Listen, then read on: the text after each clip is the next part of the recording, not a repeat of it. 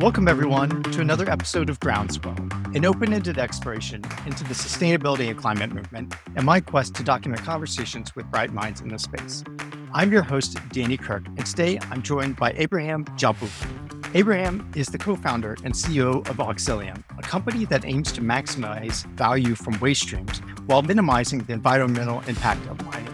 He has a PhD in chemistry, has authored hundreds of research publications, more than a dozen patents, and has for over a decade deployed new sustainable processes for the mining industry. Prior to co-founding Auxilium in 2020, Abraham exited two Singaporean-based companies in the natural resource space. Abe, welcome to the show. It's a pleasure to be here. I look forward to the conversation. Could you give our listeners a little bit of your background, kind of how you got to where you are today with Auxilium? Absolutely. Thank you for the introduction in terms of some high-level points. So in terms of formal education, as mentioned, I do have a PhD in physical chemistry. I started my career post-PhD as a research associate, then professor. In parallel, I was also a consultant as a quant, interestingly enough, for a hedge fund in Switzerland before branching out on my own. Eventually, we did form a joint venture with a large Singaporean oil and gas group to build out a commodities trading platform. That was the onsets of my initial career, which is completely different than what I'm doing today. By invitation of a friend of mine who at the time was an R&D director at a large mining company, I went to visit a large mining site. At the time, it was a copper mine. On that visit, I did notice vast piles of waste, which was at the smelter slag. I didn't know it at the time, but that's what it was. This is really what started my mission to look at new strategies to valorize waste streams. Soon after the visit, I started collaborating with different professors at the University of Arizona. We were building new metal recovery platforms for these low-value smelter slags at the time, but also other waste streams. Eventually, we did pivot to low-grade ores, which did include tailings. At the time, several professors and I had been working on different aspects of new technologies, so all the way through development, all the way to piloting along the mining value chain. And with that, we really combined our experiences and technologies to form Auxilium in 2020. So currently, we're the world's only holistic solution for tailings valorization. It's a little bit about the path. That's incredible. And back in Switzerland, at the hedge fund, was that your first exposure to kind of the heavy metals industry and mining? Were you trading any of those things? Yeah, absolutely. All across commodities and different kinds of asset classes as well. It was my first exposure to that industry as a whole. So let's talk about the mining industry today. From your perspective, what's working well, what's not, and of course your company handles this, but what are some areas of improvement that you can see being had by companies out there that are looking for opportunity? Yeah, absolutely. So mining companies are modernizing and moving towards achieving sustainability targets. I think that's something that they're doing a great job at that. I believe that the mining industry and also service providers are doing great work in terms of worker safety, remote sensing, automation, digital solution. All of these areas are very well advanced. However, the mining industry is it's currently looking at other aspects also in terms of looking for improvements constantly. And as far as kind of the waste aspect of it, could you tell us a little bit more about what tailings are, what other wastes come from most mining processes, and even mention different types of mining processes as part of that? Yeah, so I think that in terms of the mining industry, I think take a step back. They're only starting to look at how we valorize waste streams in terms of things such as tailings. And I guess in terms of just the definition, tailings is the waste that's left over after all economic value is extracted from the rock. So they typically contain a solid and a liquid component. The mining industry is very keen nowadays to identify new ways to recover things such as critical materials from these different waste streams, obviously to fuel the energy transition, but simultaneously also lowering their carbon footprint. In terms of the global impact of the mining industry, it's important to quantify the problem associated with these tailings waste products. So annually, that translates to around a $40 billion impact to the industry. That doesn't include costs associated with legacy assets or tailings from past mining activities, which also represent a significant liability to different mining companies. Just a quick statistic, since 1990, 63% of all tailings storage facility failures have been classified as serious, with an average cost of around $543 million per per incident. It's pretty significant. Wow, that's incredible. And you said, tailings are what are kind of left over after all the economic values extracted. And by that, do you mean that the mineral they were going after has been fully extracted, but that doesn't mean other minerals haven't been extracted yet? Correct. So it could be that maybe there's some other complex geologies associated with some of these waste products. So essentially, they're just discarded either because it's either at the time it's not economically viable to recover these, or simply it might not be the target commodity for the mine. And as far as the actual mining goes, I think a lot of people don't have a good viewpoint into what mining looks like today. They're like, oh, coal mining, digging deep into the ground and you're in the dark. That's probably not the case for a lot of mining from my understanding. Could you give us an overview of the different types of mining as they stand today? Yeah, in terms of the mining, such as practices and things, I think there's a lot of the mining industry has done a great job in terms of implementing new technologies for visualization, also worker health and safety using a variety of different AI techniques and also different kinds of devices. Automation is also becoming a very important aspect in today's mining world to also minimize the impacts to worker safety and also the environment. So I think that these are some important steps that the mining industry is taking towards eliminating a lot of those notions that mining is hazardous and causes a lot of possible issues to worker health and safety. Is most mining in the US today, just to kind of put it into that bucket, is most of it above surface or below surface, or what does that look like? The mining industry really in the search for new resources and richer and different deposits that are being explored.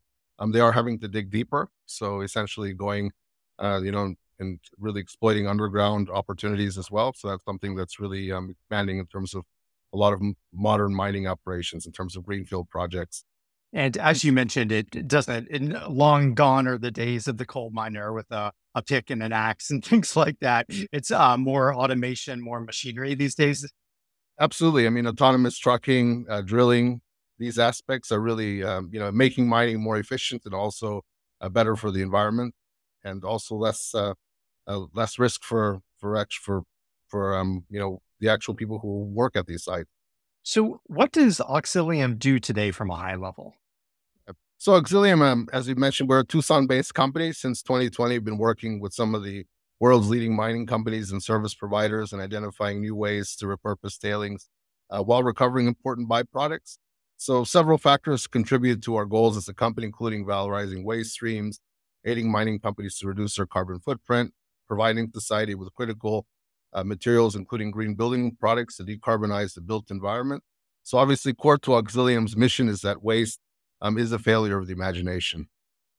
And could you describe kind of your entire product spectrum for us? I know there are three main ones. Yeah, definitely. So we have our main product line is we've created a new class of eco-friendly building materials called geofoam. So it's essentially a carbon sequestering material that can be used for a variety of applications, including insulator products. Different product line also include a generation of reagents as well, such as um, ferric sulfate, sulfuric acid, and others that were not only used at the mine site, but we also use them to create these green building materials as well. And finally, metal products. So things such as critical materials such as copper, nickel, cobalt, and rare earths are also recovered as a byproduct of our process. So basically, we are stripping the different components of the tailings to generate new products and as a regenerative solution. So we use the tailings themselves to reprocess new tailings. Very interesting. And how did these solutions help contribute to decarbonization and net zero targets? Yeah. So, I mean, there are several decarbonization strategies that we address across the different scopes. So, scope one, two, and three.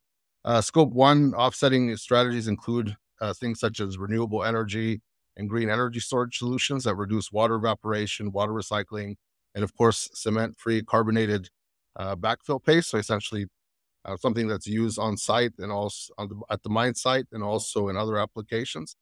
Scope two emissions obviously includes the elimination of things such as purchased energy, including generation of energy using tailings. I won't go into that today, but there are ways that we can do that. Also, as as a byproduct of these processes that we do to neutralize tailings and create value from them.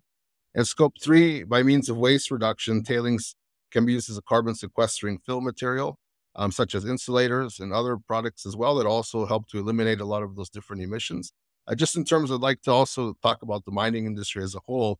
So it contributes around 4 to 7% in terms of contributions to the global carbon footprint.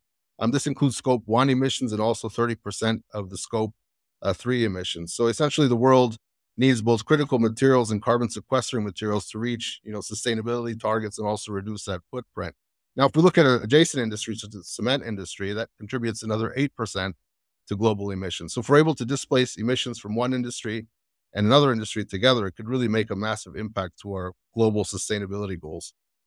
Yeah, that would be incredible. Potentially 10 to 15%. Yeah, if you can do both of those.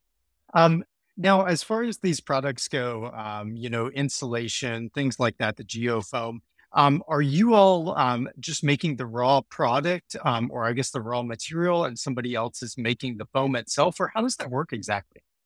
Yeah, so we do clean the tailings, and we are able to provide it to either third parties to manufacture it using our technology, or production on site.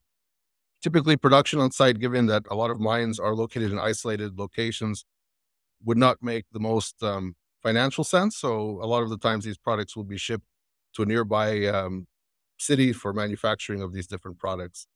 How do you work with mines today? Is it finding mines that are already shut down and just buying and using their tailings? They're already spent, or working with ones during their entire life cycle? We do work with both. So a lot of mining companies have an issue in terms of their tailings storage facility. So actually, where the tailings are deposited. So we do work with them in terms of minimizing their footprint by repurposing those tails for these other products, like I've mentioned, and also increasing the recovery of materials to their current production that they have on site. But we also work with mines that are at either approaching closure or at closure. So essentially allowing that the life of mine to be extended so that these mines that are in that stage can actually act as not only carbon sinks, but also add new revenues instead of acting as a financial liability. Because the life of the mine, continues even beyond closure, either as a liability or it can be looked at as an asset. Is there any reason you started this company in Arizona? First question. And then are most of your projects currently in the Southwest, or are they all over the nation and the world? So we started in Arizona due to the importance of obviously the mining community is very strong in Tucson, particularly. So it's a strong, not only for as a technology hub, but also for very exciting projects in the state. We do work in projects all over the world. So in all over the Americas and also in other parts of the world as well, in terms of different asset classes, not just copper, but other types of ores as well. Are there any particular minerals or kind of assets that are mines that lend themselves best to the things that you are producing or the process itself? Yeah, I think that we've had a lot of obviously good experience in terms of the copper industry. And also it's an important one given that roughly half of the 8 billion tons of tailings produced annually are from the copper industry itself. So that's obviously a very strong driver.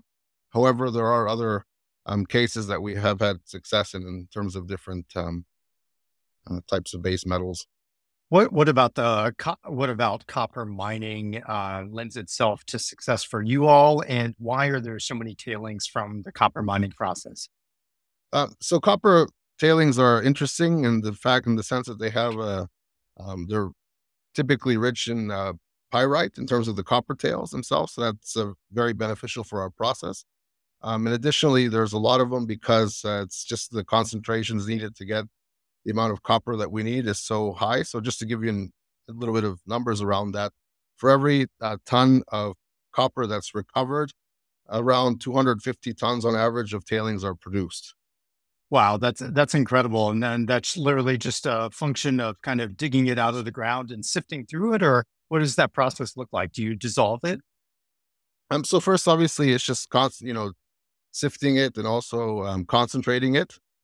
And then once we concentrate it, then, we can use a variety of, or people, the industry can use a variety of different mineral processing techniques to actually leach that copper. So actually, recover it from that concentrate. Now, does Auxilium try to get involved in the pre-production phase, like talking to potential mines that are not yet in production to kind of help them optimize their system? That's an excellent time because we can provide several different benefits. For example, there could be mines that have space constraints and might not have enough space to store these tails. So if we can put a strategy in place from the beginning, it can help to not only offset that constraint, but also allow them to have quicker permitting times and also access to other sources of funding as well by not having that environmental liability. For the spent tailings that you're partnering with to kind of reuse and kind of extract, how do you go about finding those? Is there a database of all mines and then you just kind of go explore those? Or how do you find those new opportunities? Yeah, usually, I mean, in terms of we know where a lot of the major copper and mining districts are, but obviously the advantage of the mining industry is that there's a lot of multinational players. So typically, they have properties and assets all over the world that allows for access to new sites almost in any location. What do you say to the people in the world that aren't very educated on mining and think it's a bad thing and think we need to stop it, kind of from the lens of electrification as well? I mean, I think that there's a lot of, I guess, stereotypes associated with the industry and how things are operating. But really, in terms of if we want to achieve the energy transition goals, we need more mining, right? We obviously need the critical materials to make that happen. Whether that's things such as copper, aluminum is also an important one. Nickel. These are the three primary ones that we need for different strategies to achieve electrification. Do you have any sort of figure in mind as far as the increase in mining we need in order to hit some of those climate goals? Yeah. So I mean, if we, in terms of the world is going to need around 3 times more copper by around 2040. So we're going to need a significant increase in more critical materials. Let's look at the copper industry, for example. I mean, in terms of those potentials, in terms of production, that's looking at around 50 million tons a year, roughly by that time. So that's a significant increase from where we're at right now. If we were to look at things such as tailings, for example, if we reprocess tailings that are already existing in the world today from past mining activities, we could provide 70 years more of copper needed for at current production levels. And if we process fresh tailings or tailings that are produced from the mill currently, we can increase production levels of copper by up to 30% current production level. What is your opinion on companies like Impossible Metals that are looking at deep sea mining on the seabeds and whatnot versus kind of terrestrial above sea kind of floor mining? Well, I think there's a lot. I think there's still a lot we need to learn about these different opportunities, but I think definitely there could be a lot of potential in looking at these alternate sources. And given the amount of materials that we do need for that transition, we're going to have to be really creative and think differently to be able to identify these new sources. Have talking about 3 times as much copper mined and figures like that. Have we already identified that amount of copper, in the world, or is that just a number that we need to hit and we don't know where it's coming from?